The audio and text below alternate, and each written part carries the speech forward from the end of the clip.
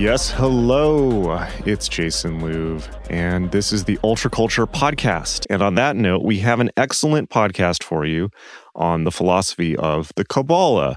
I'm talking with a student about disentangling what the Kabbalah means, what it's used for, why it's useful, and generally cutting through the confusion to see the clarity of why this is such a potent tool for understanding life, let alone for Western mysticism in general. The Kabbalah, which is an originally Jewish system for analyzing levels of reality as it manifests, has been of tremendous importance to European intellectual history. Students of Western mysticism have been puzzling over it for centuries, often doing little more than confusing themselves. I tend to think about it as almost like computer code for reality, or even more specifically, as the branch of mathematics that is concerned with symbolism and meaning, which sounds like a tall claim, but makes actually quite a lot of sense the more you get into it. However, when students don't really understand what they're looking at, this often leads them to abandon Kabbalah altogether and loudly proclaim themselves superior to it, or even that it is unnecessary for magic. We've probably all met people like this or been that person. However, as we're going to see in this podcast, that's a huge, huge mistake. When properly understood, Kabbalah does not make magic more complex. It's actually a tremendously useful tool for making things much, much more simple. So to dig in further on that, just to preface this podcast, I'm going to read the section from my book, John Dee and the Empire of Angels, about Kabbalah, which is, I think, probably the most concisely I've ever explained the topic. If you haven't yet read John Dee and the Empire of Angels, which is my book on kind of the entire history of Western magic, it's still chugging along. You can still get it on Amazon. It will never go out of style. It is the best book I've ever written and analyzes not only John Dee and the Enochian system, but actually the entire history of the progression of Western thought and politics for the last 1,000 years. Highly recommended. Okay, this is from chapter 5, which is specifically about Kabbalah and Neoplatonism, which is called Ladder of Spheres. In this section, I'm talking about Kabbalah within the context of John Dee's interest in it in the Renaissance, but it is, so there's a few references to Dee here, but it's about Kabbalah in general. Okay. To the study of Hermeticism and Neoplatonism, Dee had now added that of the Kabbalah, which builds on Neoplatonism's pure philosophy to provide a working system of categorizing and sorting the universe into a cohesive whole. Broadly speaking, Kabbalah is the branch of mathematics that is concerned with studying the mind of God. Originally a rabbinical tool of scriptural interpretation, it was synthesized with Christianity, Hermeticism, and Renaissance Neoplatonism in the 15th century by Giovanni Pico della Mirandola. Mercifully, it is the structure that brings order to this ideological stack and draws it together into a cohesive and elegant pattern. While Hermeticism posits the interconnection of all things in the universe, the Kabbalah shows what the connections actually are and forms a metaphorical map of the cosmos. The system postulates 10 spheres, or Sephiroth, that make up the energetic circuit of creation, beginning with Godhead and terminating in manifest reality. This map demonstrates how reality comes into being, starting from the void, progressing through the mind of God, into causal blueprints carried out by angels, through the astral world of dreams and emotions, and then into the physical world. Likewise, it shows how everything that has already been manifested interlinks and connects into a cohesive whole. As a more sophisticated version of the great chain of being, it shows how to reascend the ladder back to God, and for the mens adeptus, suggests how to participate in the patterning and continual manifestation of the universe. Brief summations of the 10 spheres in modern terms are as follows. 1. Kether, crown, Godhead, the spark of creation or Big Bang. 2. Hokmah, wisdom, positive, masculine, the stars and zodiac. 3. Bina, understanding, negative, feminine, Saturn. 4. Hesed, glory, structure, Jupiter. 5. Geburah, power, separation, Mars. 6. Tefereth, beauty, divinity as manifest in humanity, the Sun. 7. Netzach, victory, emotion, Venus. 8. Hod, splendor, intellect, Mercury. 9. Yesod, foundation, sex, dreams, life energy, the astral plane, the moon. 10. Malkuth, kingdom, the physical world, earth. To these are added 0, Ein Sof, the void, as well as a theoretical sphere, Doth, knowledge, which corresponds to the separation between spheres 1 through 3 and 7 through 10, the abyss between unmanifest and manifest existence, noumenon and phenomenon. The abyss also represents the utmost limit of the rational mind, beyond which it cannot pass. The Sephiroth are not a literal map of reality. Rather, they are a map of mankind's capacity for creating meaning, which shows that the entirety of human thought can be condensed into the numbers 0 through 10. These 10 spheres are connected by 22 paths, each of which blends the 2 spheres it connects, and they are assigned to the 22 letters of the Hebrew alphabet, meaning that the structure of the Kabbalah is an outgrowth of the Hebrew language itself. This forms a pattern referred to as the Tree of Life, and raises its total number of spheres and paths to 32.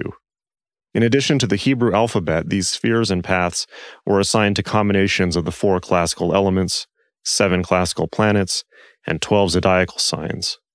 In addition to the Hebrew alphabet, these spheres and paths were assigned to combinations of the 4 classical elements, 7 classical planets, and 12 zodiacal signs. To these paths, it was thought, could be attributed the totality of human knowledge, as well as the totality of the aspects of the physical universe, a Renaissance prototype of a neural net. As such, the Kabbalah forms a cohesive map of the human mind, and as mankind was thought to be made in God's image, therefore infers a map of the mind of God. By the analogical thinking of operative magic, in which like is connected to like, this map could also suggest pathways by which an individual could influence anything in the universe. Much as the Great Chain of Being does, this version of the Kabbalah suggests that most humans are following a downward trend of manifestation, proceeding from God into the gross materiality of the physical world. An intrepid initiate, however, could reverse this course, reascending Jacob's ladder back to their source and thereby restoring their original divine nature. The Hermetic Kabbalah thus formed the ground plan for undertaking this inner adventure and completing the great work. In addition to the map of the Tree of Life, the Kabbalah incorporates the processes of gematria, or adding up the numerical values associated with the Hebrew alphabet to discover hidden meanings and analogies in Scripture. For the working Kabbalist, this process is extended beyond the written word and into the whole of nature. Kabbalah has a tendency to terrify with its complexity, but is simple in practice. In fact, people in Western societies have been immersed in it their entire lives, as its association chains are hardwired into Western civilization. As an example, consider the sphere Netzach, symbolizing love, to which corresponds the planet Venus, roses, copper, the goddess Aphrodite, the virtue of unselfishness, and so on. This cluster of association should make perfect sense for Westerners as all relating to each other and to the concept of love. This is Kabbalah, understanding and categorizing nature as a language of correspondences.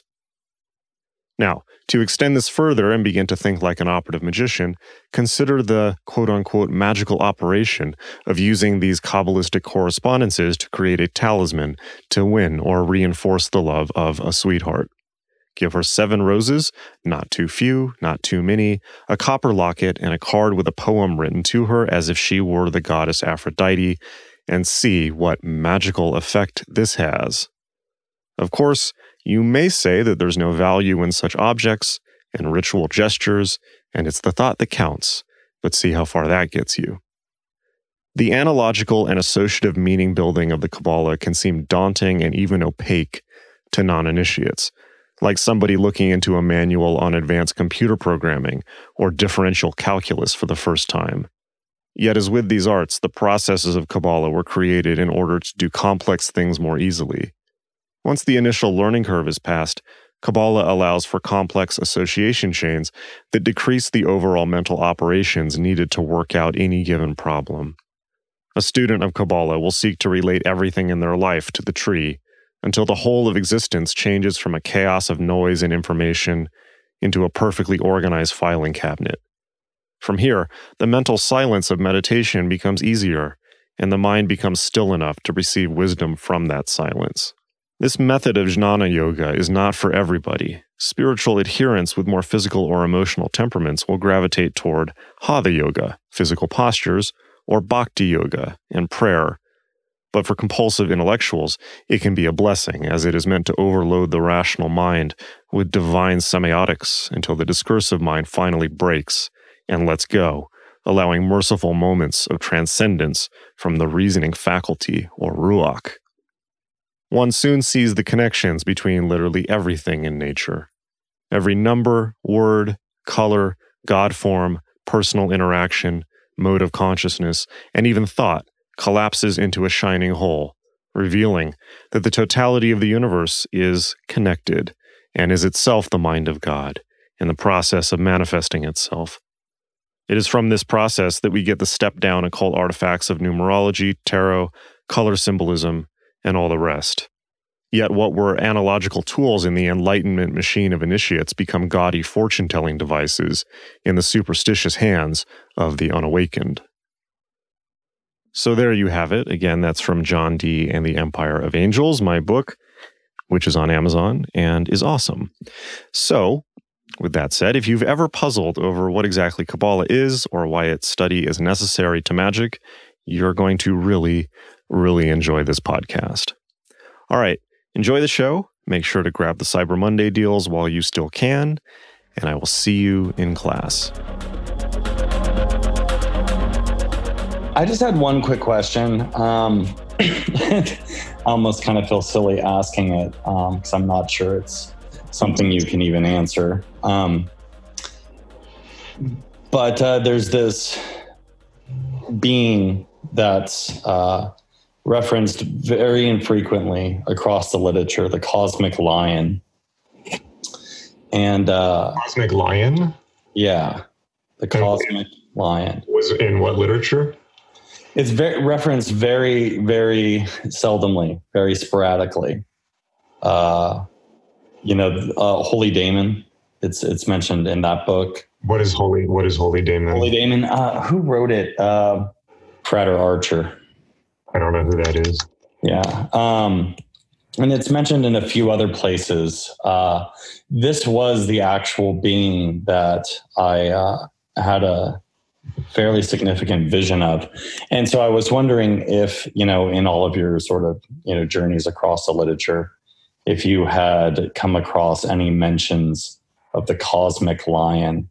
If you'd like do a Google search for it and you see some images close, it's clear that this is the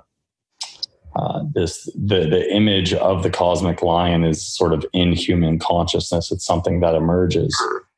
But beyond, people would maybe recall the Lion of Judah. But what I encountered was something that wasn't necessarily tied to any human culture or anything of that sort. Some, a being that is literally made of light and composed of stars.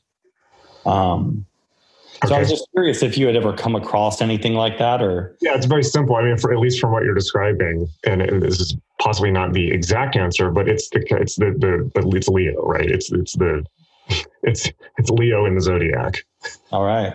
Right there. So it's a lion made of stars of light is the Leo section of the night sky. Yeah, that's really interesting. I mean, I'm a Leo, so maybe that would make a little bit more sense. I guess, there's a lot of other stuff that it relates to. It's often used as a symbol for Christ and the Lion of Judah, all that. And there are Gnostic elements to the lion as well. Crowley talks about it. I was only bringing it up because after having had this extraordinary, the kind of vision that brings you to your knees weeping, What prompted this? Like This was years ago. And for the most part, I truly believe that a lot of the work is letting these things go. And, but this was the one that was just so incredible. And it was noetic. in nature. And I know that the answer, any questions that I have about it are fundamentally within. I guess sometimes, when you start hitting on some of this stuff, it can always be helpful to, interact with another flesh and blood human being face to face. Right. So I was just curious if that was something that you would ever come across, personally in your subjective experience, or read about it. It seemed like when I was doing my research, outside of the Lion of Judah, right, which is a very, I grew up Protestant, and the Lion of Judah is a very frequently used metaphor. Besides that, in other literature, you come across a lot of similar themes, a lot of similar stuff, but it seems to me as if this cosmic lion is very rarely elaborated on, as a being. And I mean, all the lion said to me was, you have to make a decision. It was more of a warning at the time than anything else. About something specific? Oh, I think, no, I was reaching the threshold, of life and death.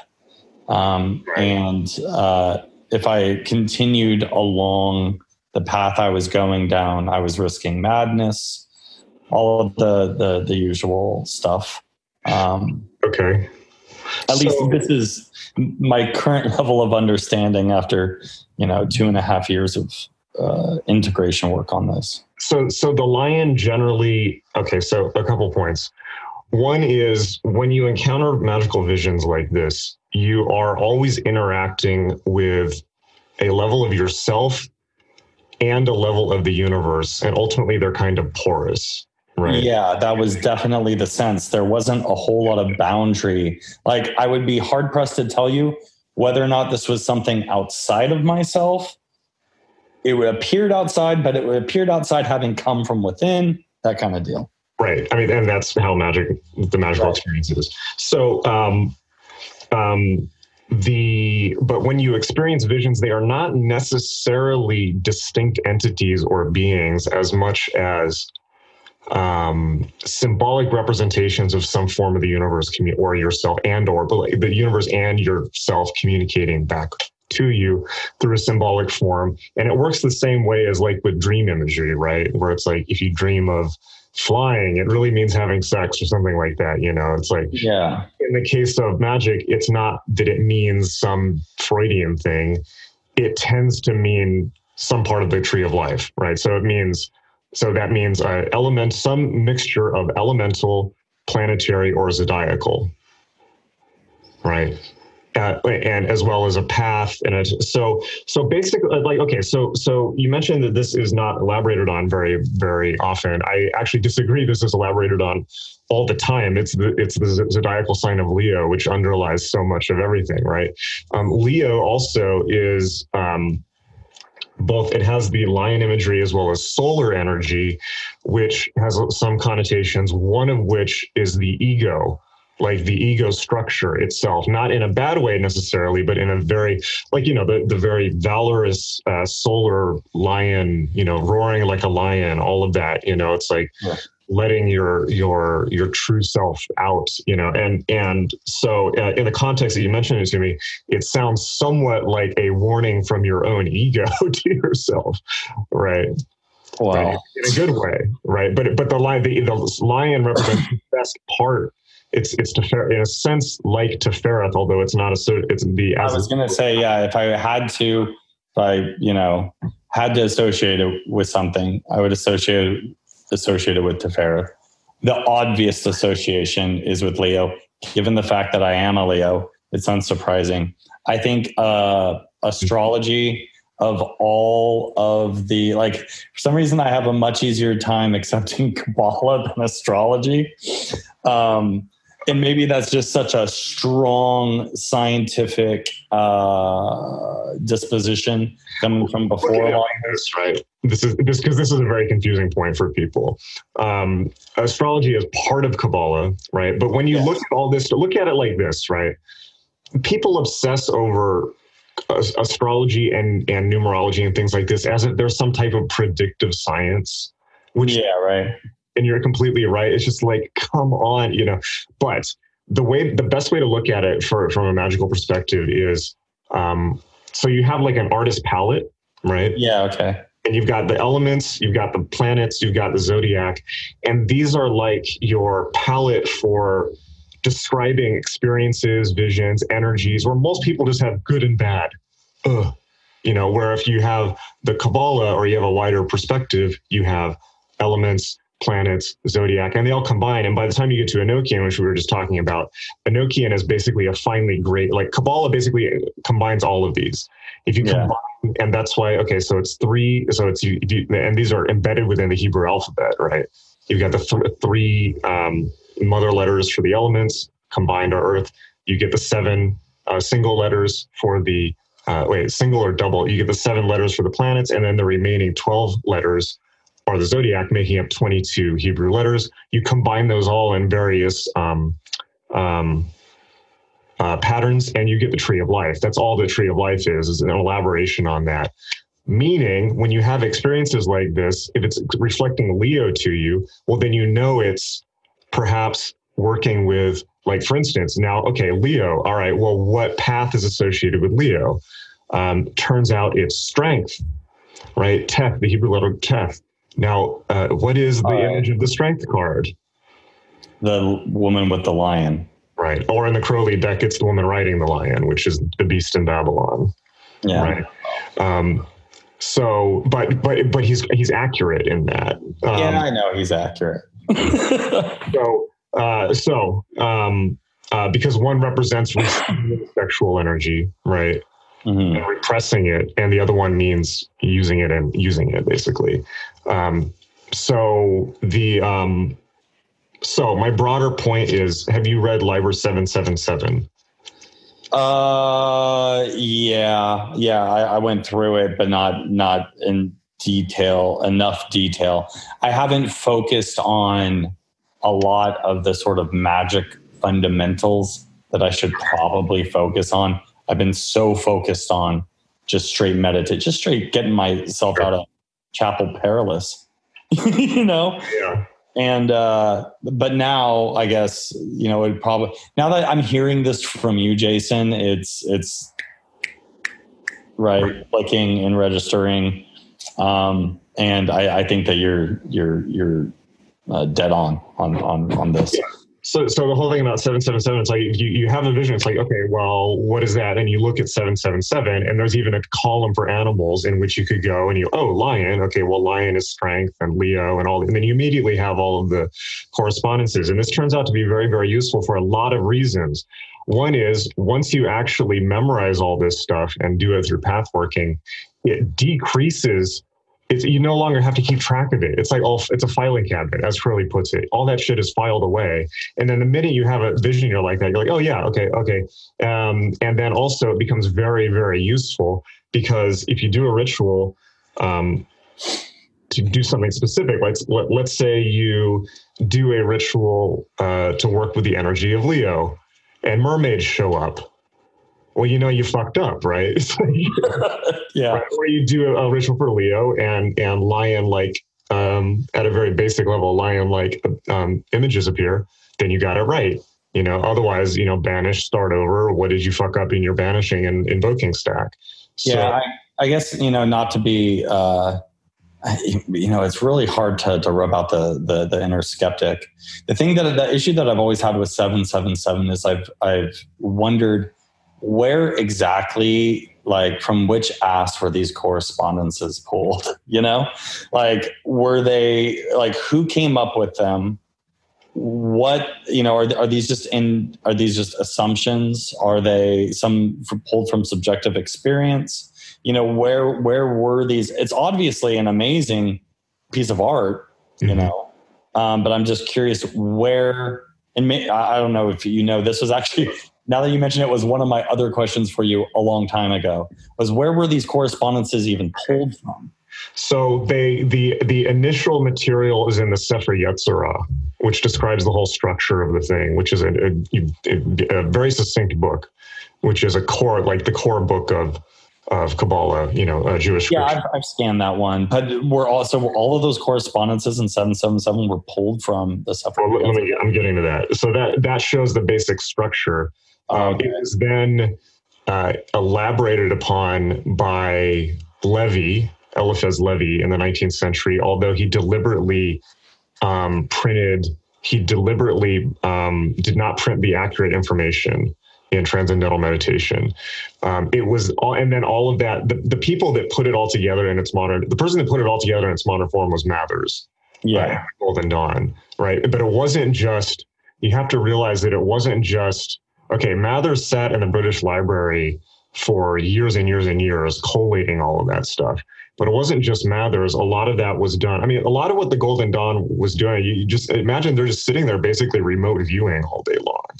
So a lot of that stuff it basically all came from the Golden Dawn, but not all, but they unified everything that was there before. It all existed, because when you look at 777, basically what you're looking at is the structure of the Kabbalah from Sefer Yetzirah with the tarot laid on top of it.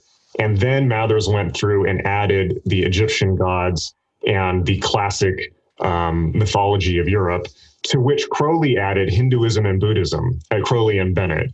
Extremely valuable. And further authors have elaborated on it further. The question is not, is it real or not?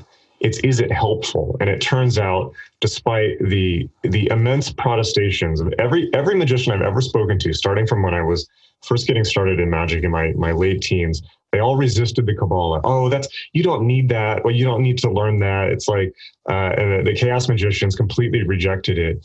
And what they just end up reinventing it.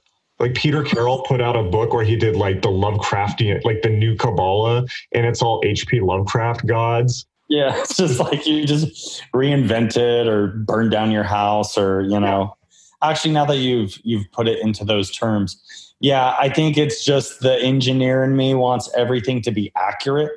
And that's the system for you.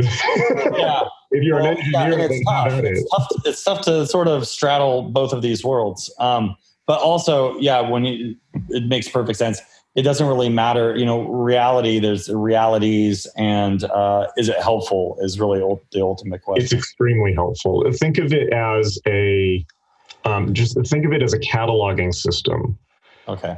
Right. And it's the best. And even Crowley says this, it's like, it's not useful. It's not valuable because there's like some eternal truth to it. It's valuable because it's fucking useful and it works. And honestly,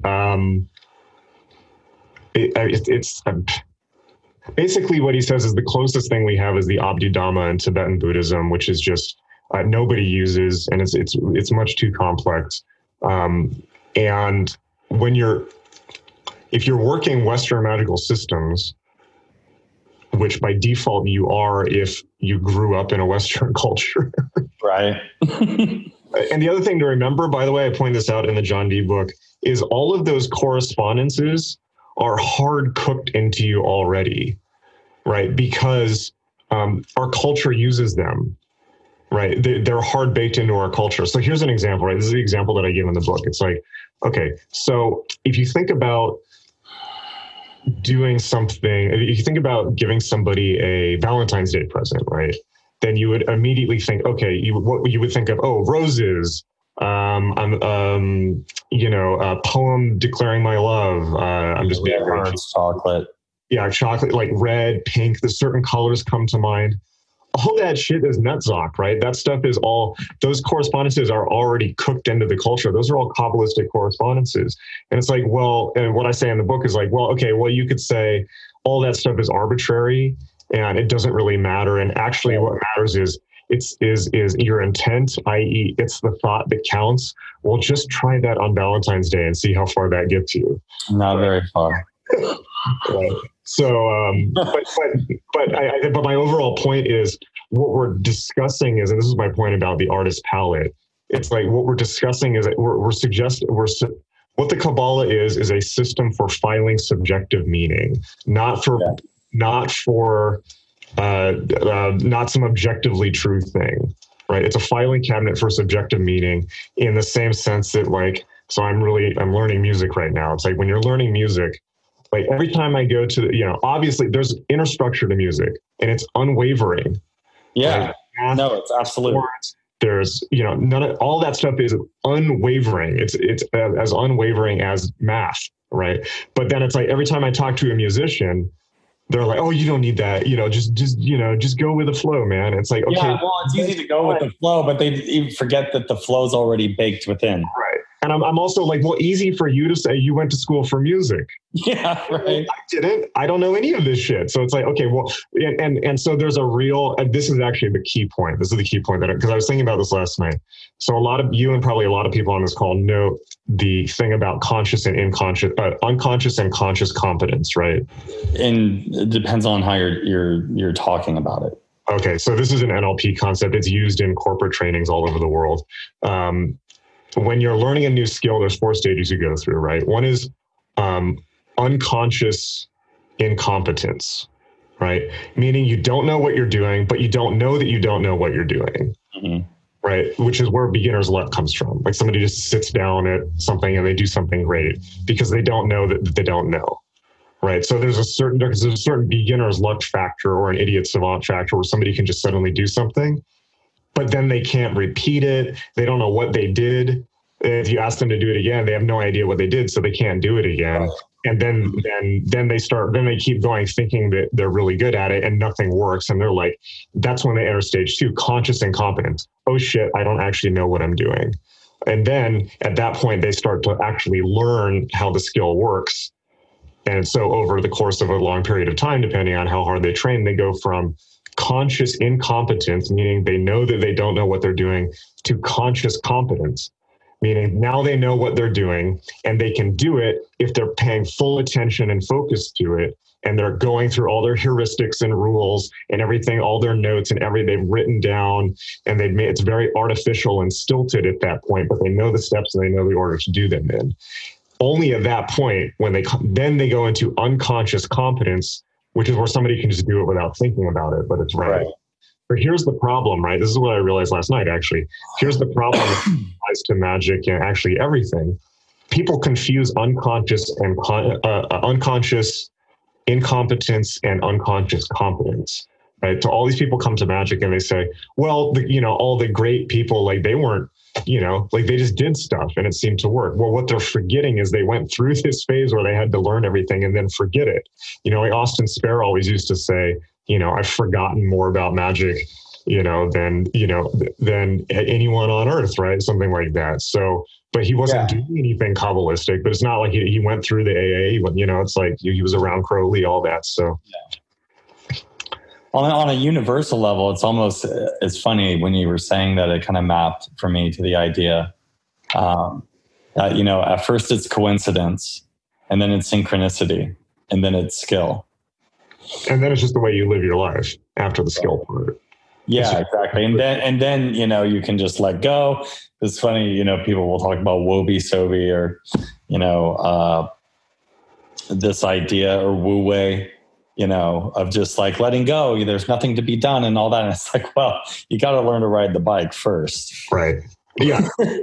And so it's like for me when I'm learning music and it's like, if people are saying like, oh yeah, just do whatever. It's like, I get frustrated. It's like so unhelpful. It's like, I can't, like, that made easy for you to say, right? Like that's where you're at now, but you can't tell a beginner that.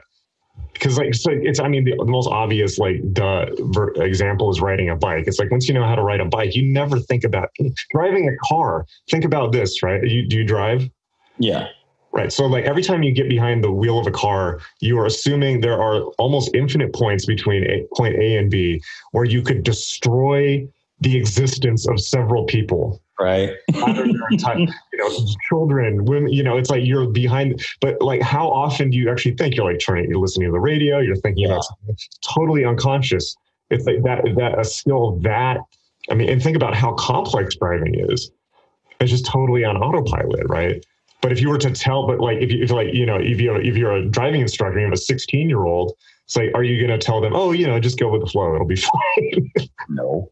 Right. So it kind of works like that. And so it's a long-winded way of saying that I guess what I'm really trying to express to you is that you can ask me and I can tell you the answer. But if you go through a period of learning 777 and doing the best way to do that, by the way, is to do path workings for each of the major tarot cards. Okay. And once you do that, it's all locked into place, and then you just know. It's just okay. Well, yeah, I know. In those regards, I've been extraordinarily disciplined in other aspects, but in some of the laying down the foundational stuff, I found one way or the other to rationalize. Because you look at all those tables of correspondences, and you're like, I don't want to memorize that shit. But it's probably, if I really want to commit to this particular kind of work, that's probably necessary. What I want to underline is that it seems like a lot of work, but it is immensely time-saving. Immensely. Like, I can't even, like, once you get that really embedded and second nature, it's like you never have to think about that stuff again. And Crowley says in book 4, it's like it decreases. One of the reasons why it's important is because once you go through that, everything in your mind is ordered. It's like a filing cabinet. Everything pertains, and then you never have to think about that. And then your mind is more clear. It's you're taking a mess. It's like basically when you're coming into magic, it's like, okay, like you're looking at, what is this? You've got all the gods from all these different cultures. Like, right. What's the truth? Like, oh my God, like what, like Egyptian, Aztec, Sumerian, Christian, how does this all fit together? How can all these people have contradictory ideas? Oh my God. Right. What system is the right system? Where do I start? Like, what does this vision mean? What does it all mean? And what you're not really, like, once you go through that, you realize all of that can be reduced to 10 numbers. Like literally, like you can say 3 and it gives you, once you have that, you just say 3 and it has the immediate association chain of everything, the whole scale of color, the Bina, Saturn, Babylon, and Kali, the abyss, the city of the pyramids, the Magister Templi, on and on and on and on, goddess energy in general, like the dark god, all this stuff, right? And then it's just like, it becomes one. So instead of this mess, it becomes one association chain. And then it becomes extraordinarily valuable. Yeah. I know now, I'm seeing it now, how valuable, especially with some of the shit that I've dealt with, trying to piece fragments together when shit's just going nuts, to have those association chains in place for the purpose of reality map making. Yeah, okay, I get it now. And at that point, once you're there, yes, okay, there are all these truisms about, the map is not the territory and all this. Yeah. Okay, yes, but my response to this always was, okay, yes. Let's get somewhere without a map, fool. Right, exactly. It's like the map is not the territory, but try going, navigating the words. It's like, yes, obviously the map is not the territory, but it is but basically once you have all that, then you know where you have a GPS. It's like, you know where you are. You know that if you have a vision of Mercury, you know that you're in Hod. You know that if you have a vision that pertains to like information and intelligence and all of this stuff, and there's mercurial imagery and all this, and you know that's Hod. Okay, that goes there. And you know that if you have some vision that is about lions devouring you or something like that, well, then you know where you are. It's like strength Leo, or maybe somewhere else, because there's some things phase in and out. And then of course, then once the tree is mastered, you've got 30, you basically got you basically got 32 drawers, right? You've got to fight instead of this mess. And by the way, here's another reason why this is so important, right? You can see this in the culture about people who don't have I'm going to make a really fucking base point right now. So basically what you're doing is you're cleaning up your internal. Yeah. Right. And you're making sense of it and ordering it. And you're making order out of chaos. Yeah. Right. So you're cleaning your room, and you can see people in the culture who don't have this sorted out, because you'll see people like Jordan Peterson or any other person who talks about Jungian shit. And then once you know stuff, you'll just hear these people and they're just spewing shit out of their mouth. They're just like, oh, well, like the great Jungian significance of the star is related to, it's like, and they're just like saying words. You're like, actually, no, you don't know what you're talking about. And it's actually really important because, earlier in the previous call, we were talking about the four worlds of the Kabbalah. So Asaya, Yetzirah, Bria, Absolute. So you understand different levels of correspondence and how ultimately these things are ultimately empty. So you understand that, for instance, immediately, or if you're talking about a symbol in Tifereth, that you're like, yes, that's Tifereth, but it's not ultimate truth. You automatically understand that there's all the other stages above that, right, where other people don't. They just get some vision and they're like, that's God. I know the truth. It's and I was there. I was there at that point because I was, an atheist. You're an atheist, and then you have this like Tifereth vision, and to you, that's God. You just saw God, But now I have and it's interesting that you're really helping me here pull this together, or at least to validate some ideas that I had internally. This is critical for everyone, by the way. This work that we're talking about right now is as fundamental to the early stages as meditation. It really is. Yeah. And think about it this way, right? And this will appeal to you. You've got meditation, which is a brute force way of calming your mind. Yeah. And then you've got Kabbalah, which is a way of ordering all the other shit in it so that it's at least filed away and clean so that you can meditate cleanly. Right. Right. So. Yeah. Okay, cool. Yeah. And one of the most interesting things to me, one of the most interesting points or realizations that I had once I started to study Kabbalah, I kind of internally, intuitively understood that the vision I had was related to Tifereth. And by the way, I'm not necessarily sure it is related. I know. No, yeah. Don't worry, Jason. I won't hold you to it. Okay. I would say Leo. Well, here's why it's related to Tifereth, by the way. So here's an example of Kabbalah. What you can do is, right. The reason that it's related to Leo is obvious, right? So then you get the strength card.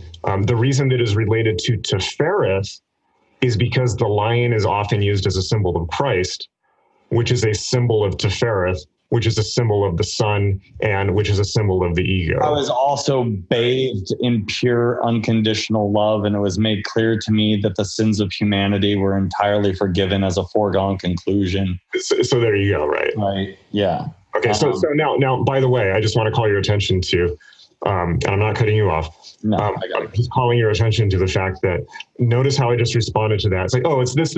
Yeah, that's that. Okay, great. Now, and that doesn't diminish it. It means it's absolutely critical. But you notice I'm like, okay, that goes there. That's great. And then there's all this other stuff.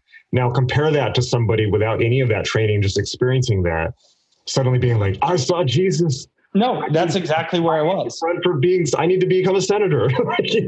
No, that's exactly where I was. And, since I didn't have any tool belt whatsoever, this kind of hit me. And, my ego almost immediately just expanded to the size of the universe and, really tried to claim all of this. And for a long time, I'm incredibly grateful that I have a lot of friends who had already put in 20 years down a Zen path or something, that were around me, and other individuals began to show up in my life. I was led to fairly shortly thereafter, and that really, really helped. Doesn't mean that I didn't chase after that shit, for a year and almost kill myself and all the kinds of usual stuff. But what you're saying, these also are archetypal experiences, right? That's what happens at Tifereth when you contact Tifereth. And by the way, contacting Tifereth also does not mean that you have the grade of Tifereth, because you don't get the grade until you stabilize that as base awareness. Yeah, no, it was completely unstable. And hence, this is why magic is a great work instead of, because otherwise you could just give someone a vision of Kether and then they'd be done. It's like, if only, right? Yeah, so, right. So the ego expansion, like I went through all this as well. So that Tifereth, the sun, the lion, all of these are related to the ego. These are all symbols of the ego and the sun, which is, again, we have association chains. So the danger of Tifereth, I think there's actually a term for it, but I forget, is basically you get this huge ego expansion. And that's the point at which, and by the way, Tifereth is the highest goal of most human beings spiritually. And prior to only recently, it was the highest that most, at least Western initiates, were able to attain. Yeah. Now it's changed because we're in a different time period. And so people are all obsessed with crossing the abyss and stuff like that, often prior to the hitting Tifereth. So, but the ego expansion of Tifereth is what Tifereth does, right? Because you're touching the transcendent ego. And there is always the expansion followed by contacting reality. And this is where everyone hits, where they decide they're the Messiah, where they decide, they got to start a cult. All the shit, man. Because, by the way, what's the sphere after Tifereth, right? That's Doth. Well, in the middle pillar, but numerically, what's the sphere after Tifereth? What was that? So along the serpent path, which means climbing the tree in a zigzag fashion, the after Tifereth, the next step is Geburah 5, which is warfare, violence, and aggression. Oh, fuck me. So think about this, right? Just not to pick on one religion because it happens to everyone, but everyone said, let's say Christianity, right? Okay, well, Christ, well, then followed by the church militant, right? Or Muhammad becoming enlightened in a cave, followed by the imperial activity of Islam, right? It happened, and then 4 has said establishing dominance in the earth, all this stuff. So if you don't know the stages, people get stuck, and that's the problem, right? And another critical example of this within our own time period is, I think you're probably old enough to. I think we're around the same age. We are. So we're both old enough to remember this, but other people on the call may or may not be, which is the rave years. Yeah. Right. Yeah. I'm totally serious. Right. It's like all these people were doing tons of MDMA, which is associated with the heart, right? The heart chakra. I love everyone. I love you, man. Yeah. Talking to a drug dealer you met 90 seconds previous. Right. Right. It's great. And try loving people without drugs. What's that? Said try loving people without drugs. Right, because then it's actually real, right? So, but MDMA is such a beautiful drug, right? Not that I or anyone on this call has ever done it, right? Somebody I read on the internet, it's a very beautiful drug. It has tremendous spiritual potential, but it opens the heart. Well, so again, Kabbalah is not. By the way, Kabbalah is not just shit in a fucking Crowley book, right? It's like, the heart. Well, in your life, right? It's like MDMA, obviously, Tifereth, right? Heart opening, right? And then people are having the rave years, people are having all these archetypal experiences of, the same thing happened in the 60s. The next thing that happens is, if only we can give everyone MDMA, if only we can give everyone LSD, if only everyone would come to the rave and experience love, all the problems in the world would end. And then what happens next? They contact reality, and it's a horrible come down. And then the drinking starts, and the burnout and the dark side, because people they're in that state and they forget that their dark side exists, right? And there's still work to be done. It's not just MDMA, it's any spirit. This is spiritual bypassing, right? People are constantly trying to get into altered states of consciousness to avoid their problems, right? It's like, no, that stuff has to be integrated. So the Kabbalah also is not just a series of dead look at it this way. It's more than a set of correspondences on a page. Memorizing and working with the correspondences is similar to what I was saying in the last call. Think of them as mnemonics, training wheels, and tools to allow you to understand that energy that's in your life and in the world and always has been and always will be, because it's part of human existence. Humans all go through these stages, right? Yeah. And the world does, so... No, I'm definitely seeing now because before, when I've read through 777 and I've touched it a few times, I've just been like, I don't want to memorize. Who came up with this shit? Is this worth memorizing? But now that you're sort of putting it into context, I can see how immensely valuable this would be for this work, especially with the stage I'm at right now, where I'm really finally trying to drop out a lot of dogma, burn a lot of boats, and work on my own maps. Because, for quite a while, I didn't even have the ability to structure a map in my mind about, the experiences that I had. And that's a really fragile and sensitive place to be. And you essentially end up having to read everybody else's stuff to try to get what fits, And then I'm finally now at a place where I'd like to begin working on my own personal maps a little bit more, because that's I've always been very independent, so that's far more comfortable for me. But it's been a great experience too to be had the shit knocked out of me, and it's a very humbling experience for someone who used to be or was used to being a very, very good map maker in reality on the physical plane. So yeah, no, I think you definitely helped me out there. Thanks. Great. Yeah, I want to point out too. It's when people think of the Kabbalah as a dogmatic system, it's really not, right? No, not at all. Because when you're working through it, it's personal to you. No one's Kabbalah is the same as anyone else's. But and again, this is all the stuff Crowley has said, and I found it to be totally true. It's you and I can talk about. It's everyone's Kabbalah is different, but you and I can talk about the heart, love, sun, lion, understand that all these things link up, and talk about that part of human existence. And it's pretty close, right? But it means something totally different. Your internal visions are totally different from mine, yet you can say, oh, lion made of stars. I was oh, well, that's Leo, and this goes to this part. But it's your vision, and it's totally personal to you, right? But so everyone builds their own Kabbalah. The floor plan is the same, but just think of it as